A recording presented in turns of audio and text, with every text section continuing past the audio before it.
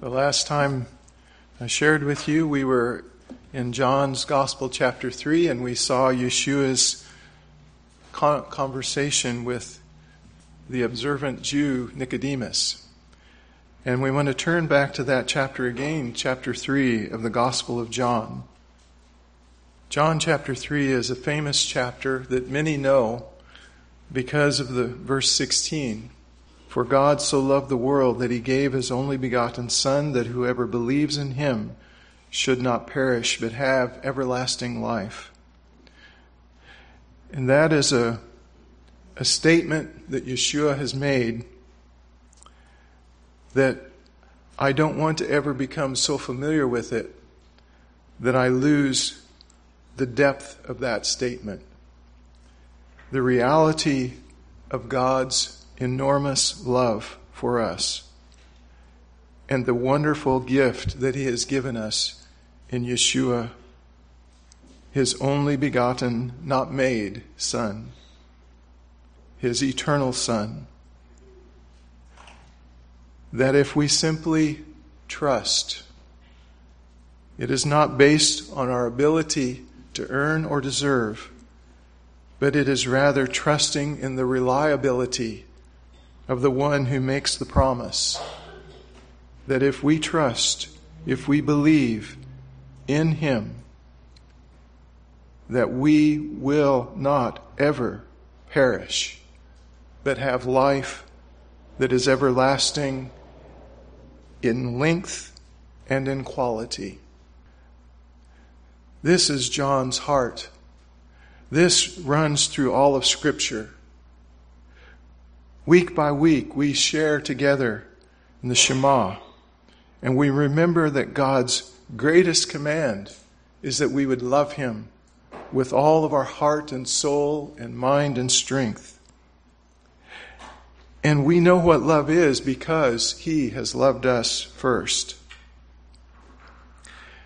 The Scriptures are all about love, love that is strong and good and holy and pure, love that has teeth to it, not just a gushy sentimentalism, but love that is strong and powerful, that changes our lives and is rooted in righteousness and holiness. And so John has written this gospel for us at the prompting of the Ruach HaKodesh, the Holy Spirit. And the Holy Spirit has brought to mind the encounters that John had with Yeshua and the experiences that they had together, and has brought this gospel together, and his whole goal is that you and I would trust Yeshua and find life in him. Today we come to verse 22 of chapter 3. And it says that after these things, Yeshua and his disciples came into the land of Judea, and there he remained with them and baptized or immersed. So once again we come back to Yeshua and an encounter with him and the ministry that is beginning to grow. And let's consider this together and bow together in prayer. We know, Father, that whenever we read your word together, whenever we meditate on it and consider it, that we are in an encounter with you, because this word is your word, living and active, powerful, sharper than a two-edged sword, wonderfully dividing soul and spirit, joints and marrow, revealing the thoughts and attitudes of our hearts, and revealing the glory and the wonder of who you are, to bring us into a glorious relationship with you. Thank you, Father, that today by your Spirit you will speak and help us to hear and to respond and to grow in love. In Yeshua's name, amen. Jerusalem is in Judea. And so when it says that Yeshua and his disciples came into the land of Judea, I think what it means is that they were going out into the countryside, away from the major city. And Yeshua was then getting into his ministry, and it including immersion. Now, John in verse 23, also was immersing at Ainon near Salim, because there was much water there, and they came and were immersed. And so we see that Yeshua and John's ministries were going on at the same time. They were going on in tandem, if you will. And there is an insight in verse 24 that John had not yet been thrown into prison. So what we are reading is something that is not included in the other three Gospels. In the other three Gospels, we see the growing ministry of Yeshua, but it is after John has already been imprisoned. Here, we see that there was overlap between John's ministry and Yeshua's ministry. And an unnamed person or group of people, in verse 25, it says, there arose a dispute between some of John's disciples and the Jews about purification. It could have been just one Jewish person or a number of Jewish people, a group of Jewish people that came to Jewish John and were having a discussion about purification. We do not know what that discussion involved. We could speculate, but we don't know. There's no information given about this discussion. However, it became a springboard into something else. In verse 26, we see, and they came to John and said to him, Rabbi, he who is with you beyond the Jordan, to whom you have testified, behold, he is immersing, and all are coming to him. Now the implication is that these followers of John were concerned for John and for their group. They had become loyal. John was their rabbi. They had come to follow him. They had come to see that he was indeed from God and that something wonderful was happening here. And as is often the possibility, we get attached to the human instruments that God uses to display his glory and to share himself and his truth.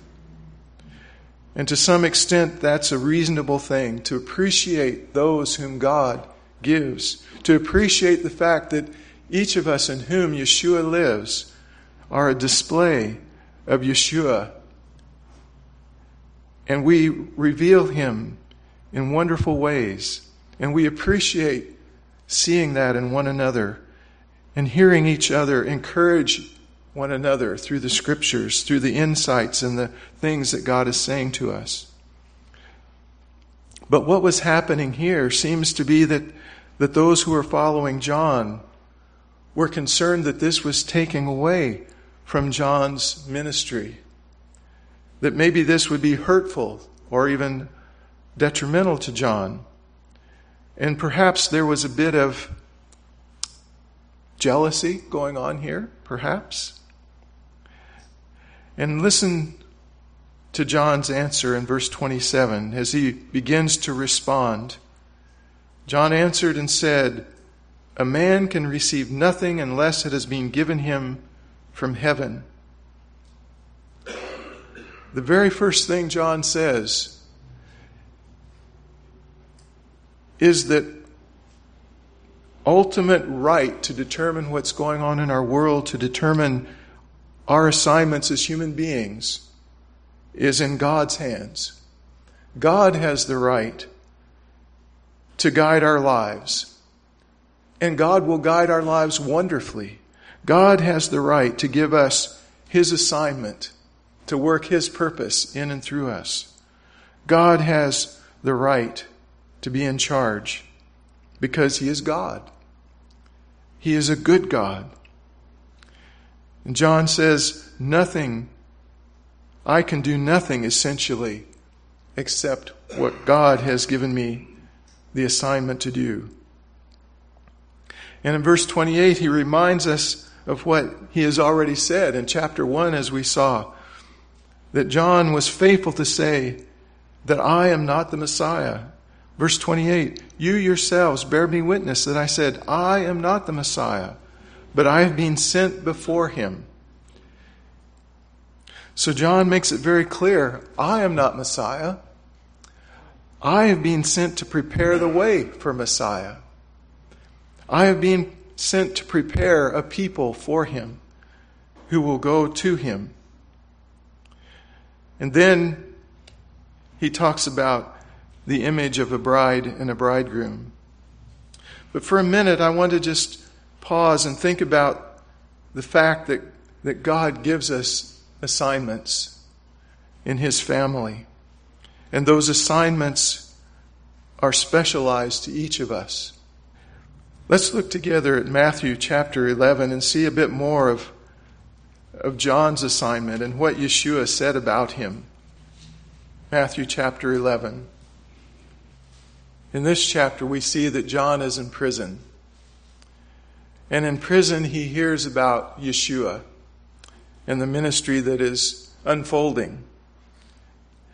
And the ministry that is unfolding is perhaps a little different than he had thought.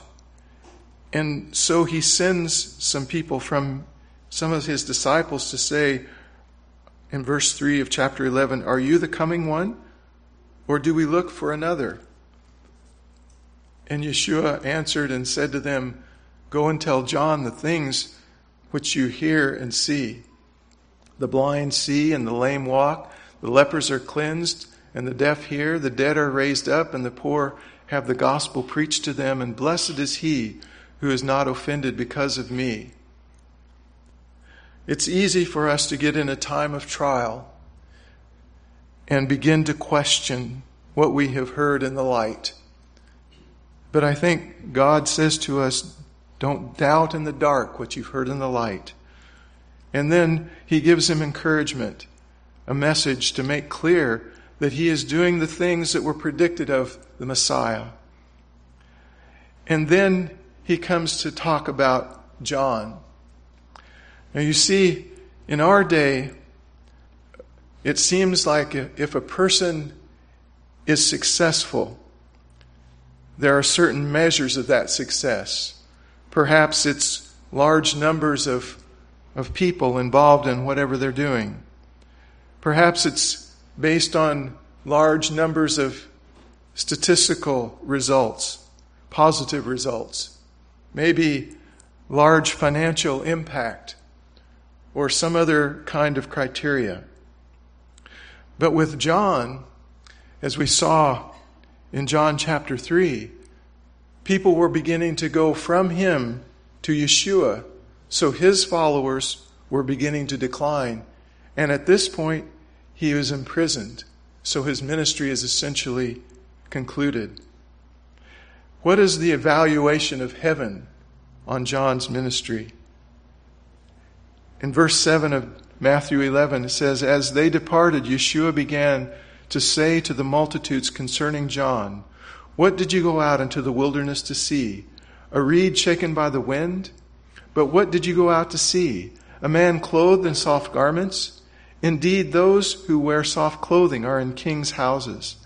But what did you go out to see? A prophet? Yes, I say to you, and more than a prophet. For this is he of whom it is written, behold, I send my messenger before your face, who will prepare your way before you. Assuredly, I say to you, among those born of women, there has not risen one greater than John the Baptist. But he who is least in the kingdom of heaven is greater than he. What an incredible statement Yeshua makes. John has been given an assignment. John's assignment is to prepare the way for Messiah. John is the messenger sent before the face of God, the face of Yeshua, to prepare his way, to prepare a people for him. In Yeshua's evaluation, there has never been a greater one than John. So even though John's ministry was beginning to decline in John chapter 3, as we read it recorded, we see that he was content with the assignment that God had given him. He didn't want to be the Messiah. He wasn't the Messiah. And he knew that his whole ministry in life was to point to the Messiah. And so for people to begin to follow the Messiah was the fulfillment of his ministry, even if it meant the decline of his own. And that brings us back to what I want us to consider, the assignments that God gives you and I. You see, every person in Messiah's family, every person has come to trust Yeshua, has been given gifts and assignments from him. We have the glorious privilege of being in life working with him in very specific assignments and responsibilities. Yeshua once said that even if your only assignment is to give a cup of cold water in his name, that you will, in doing that, by no means lose your reward. In this first letter to the Corinthians, Shaul says, "Let a man so consider us as servants of Messiah and stewards of the mysteries of God. Moreover, it is required in stewards that one be found faithful." You and I are stewards of the mysteries of God. You and I have a unique body. We have a unique personality. We have a unique family background. We have a unique ethnic heritage. You and I have unique intellectual capacities, unique social levels and standings. No one of us is alike. Gloriously so. God has made us precious and individual, and yet blends us together in a family, in him. And he gives us a wonderful assignment. In the letter to the Romans, in chapter 12, Shaul writes about the grace of God towards us. He writes in verse 1 of chapter 12, "I beseech you, therefore, brethren, by the mercies of God, that you present your bodies a living sacrifice, wholly acceptable to God, which is your reasonable service. And do not conform to this world, but be transformed by the renewing of your mind, that you may prove what is that good and acceptable and perfect will of God. For I say, through the grace given to me, to everyone who is among you, not to think of himself more highly than he ought to think, but to think soberly, as God has dealt to each one a measure of faith. For as we have many members in one body, but all the members do not have the same function, so we, being many, are one body in Messiah, and individually members of one another, having then gifts differing according to the grace that is given to us, let us use them."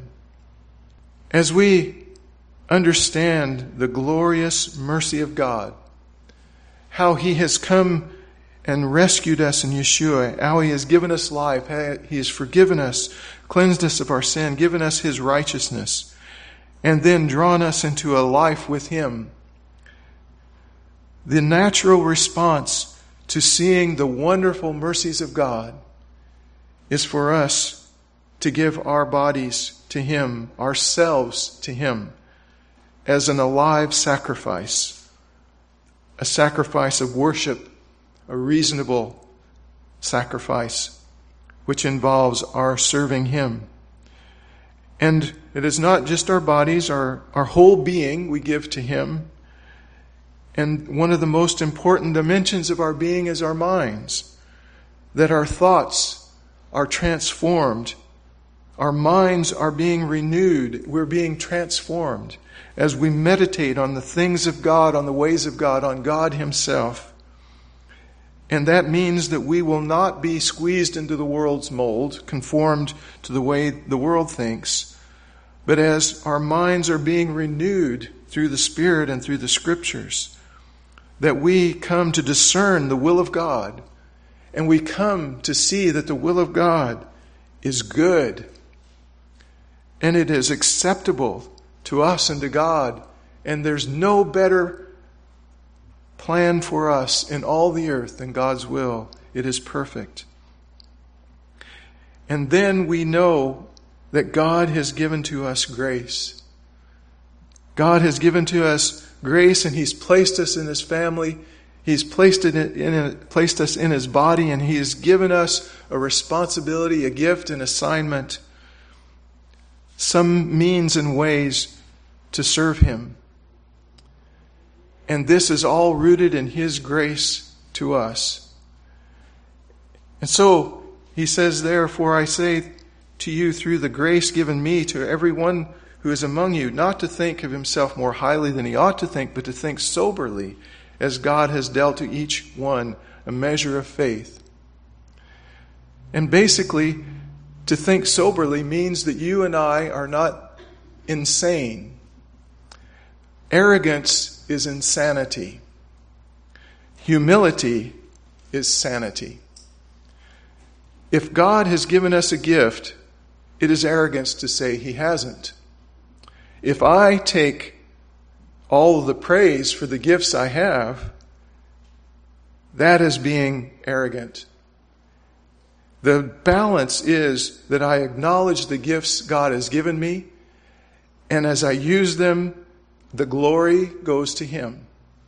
He gave the gift. He empowers the using of the gifts, or the privilege of the assignment, the responsibilities.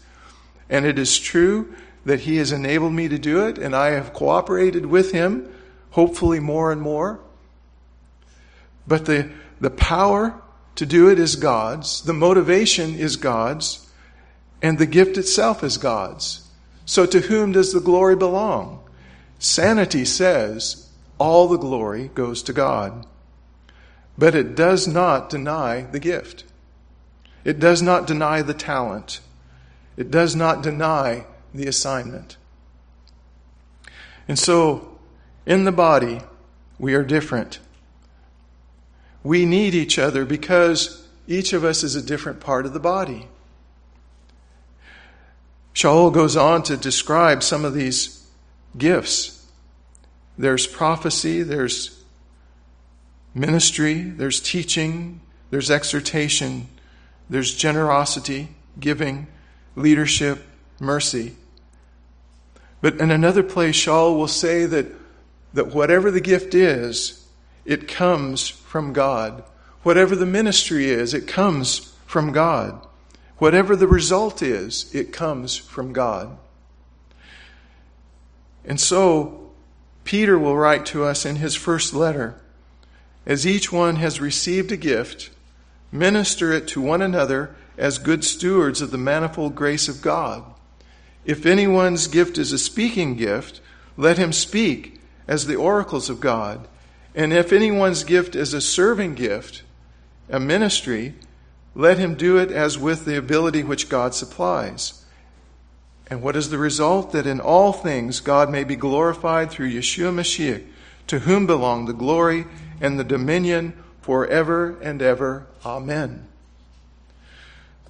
So God says, I've given you a gift. John has recognized that gift, and you and I are coming to recognize our gifts and our assignments. And whatever they are, we do them to His glory and to His honor and in His strength, that He may be magnified in us. And that's exactly what's on John's heart. As we come back to John chapter 3, John has said, I've received this assignment from heaven. I'm not the Messiah. I have been sent before Him. And for all to go to Him is appropriate. In verse 29, then he brings about this analogy. He says that he who has the bride is the bridegroom, but the friend of the bridegroom who stands and hears him rejoices greatly because of the bridegroom's voice. Therefore, this joy of mine is fulfilled. John is actually happy in the decline of his ministry, that people are leaving him and following Yeshua. He's happy about that. And why is that? Because Yeshua is the heavenly bridegroom. And those whom God has been preparing through John, those who come to believe and trust Yeshua, to follow God, that's the bride, Yeshua's bride. So why would John, the best man, want to have the groom's bride? Utterly silly. And he doesn't. He is happy. He is rejoicing greatly that at the sound of the bridegroom's voice, the bride begins to follow the bridegroom. The friend of the bride, the best man, has prepared the way, has brought the bride to her glorious groom. And John's joy is fulfilled or complete.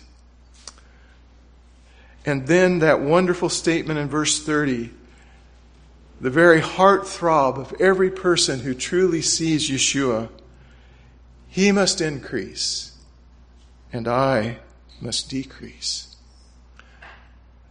That doesn't diminish a human being. That exalts a human being.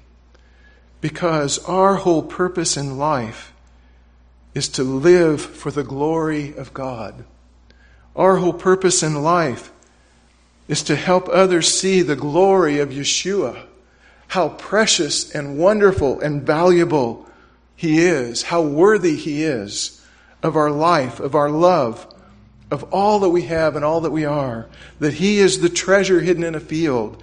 He is the pearl that is priceless. He is worth everything.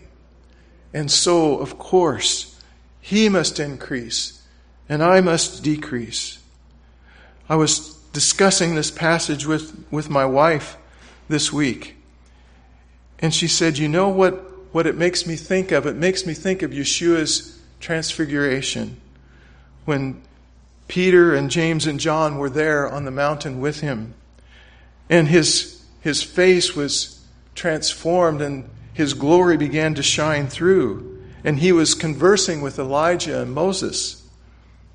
And Peter, they were kind of drowsy, and when he wakes up, Peter says, well, Lord, we should build 3 tabernacles.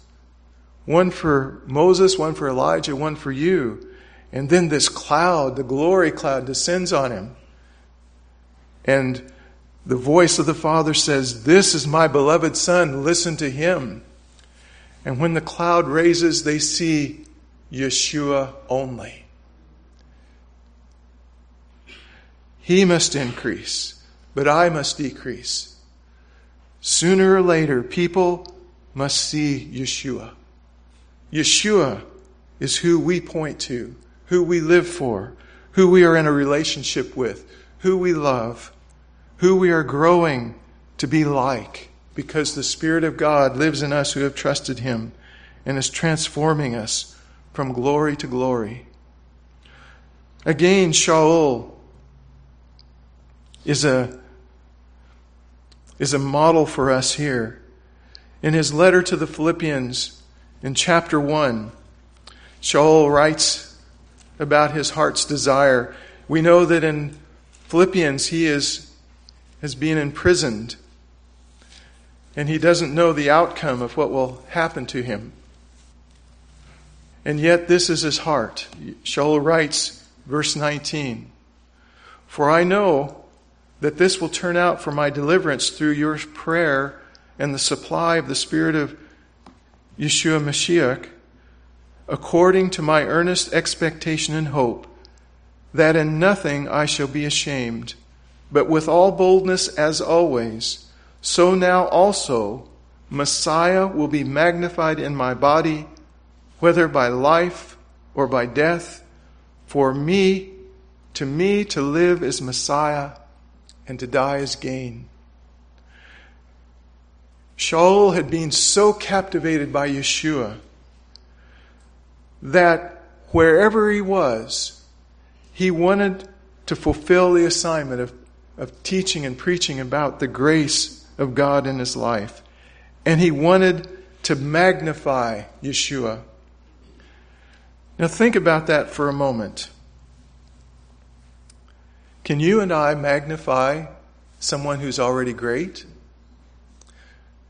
In one sense, no, we can't. But what we can do is help us, one another, and others see how genuinely great He is. And that means that we are coming to know more and more deeply how great, how wonderful, how glorious Yeshua is. I've used this illustration before. I've heard others use this. But the picture of magnifying is not like us taking a microscope where you look at something that you can't see and you make something really small bigger. But it's like a telescope where you see something glorious and grand and distant and you bring it closer so you can see the glory of it. So you and I, in a sense, are like telescopes, that we help people see the reality of the greatness of Yeshua, and that we magnify Him in our whole life, and that He becomes our all in all. He must increase, I must decrease, says John. And he means it. It's not just a platitude. This is his joy. His joy is for the exaltation of the heavenly bridegroom. And then in verse 31, he begins to speak about Yeshua. He who comes from above is above all. He who is of the earth is earthly and speaks of the earth. He who comes from heaven is above all. Yeshua, from heaven, above all. Verse 32, and what he has seen and heard, that he testifies, and no one receives his testimony. He has seen and heard the Father. He has lived in intimate fellowship with the Father throughout all eternity. And Yeshua has come, tabernacling among us. He is revealing the glory of the Father. He speaks accurately. He testifies accurately because he is an eyewitness of the glory of the Father. And even though most do not receive his testimony, we know there are those who do, as is evidenced in this room. Then in verse 33, he who has received his testimony is certified that God is true. God is true, whether we believe him or not.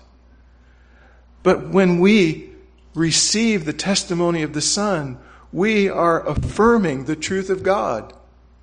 And if people do not believe what God has said about Yeshua, essentially, John will write in his first letter, they are calling God a liar.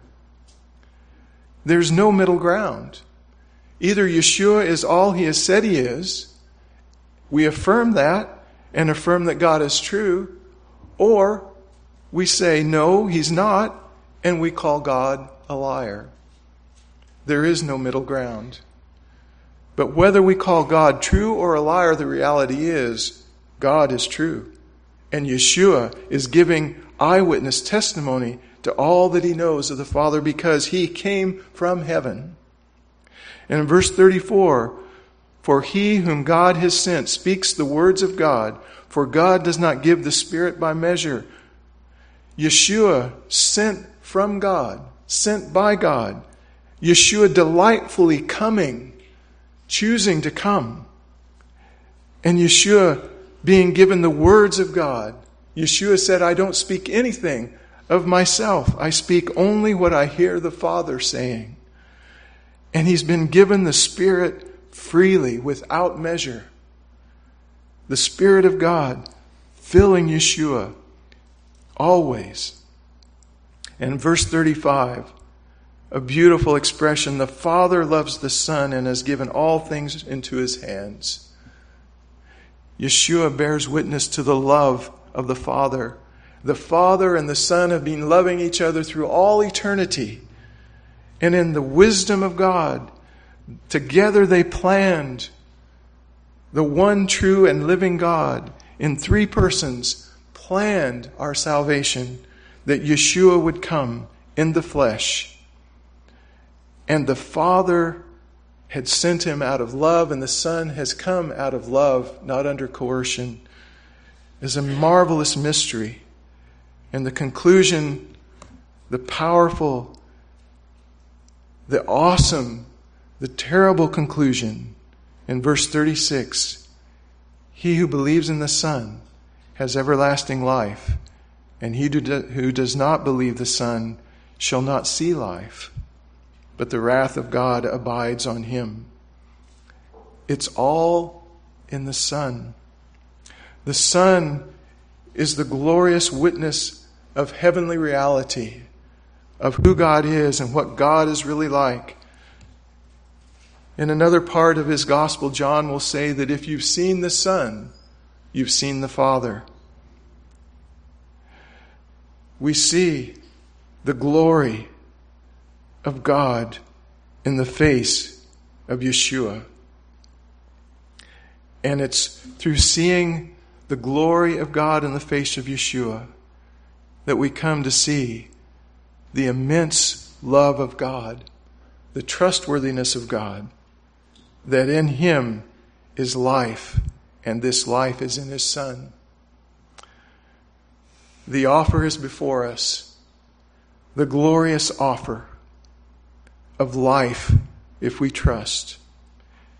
You and I have this glorious privilege of walking with the Father through trusting in the Son, of experiencing life, everlasting life right now, and of being displays of his glory and being ones who carry out his assignments and his purposes that he might be magnified.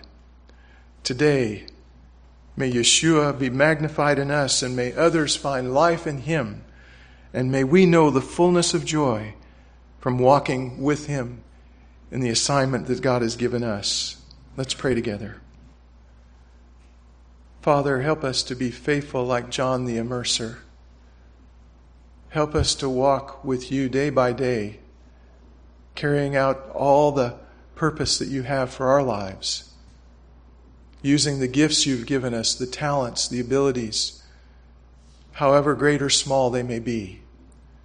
And let us know the joy of pointing others to the one who loves us most and knows us best, the one whom we have come to love.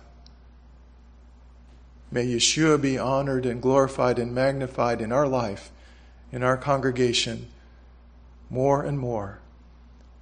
And may we know your joy and the wonder of living life with you. In Yeshua's name, amen.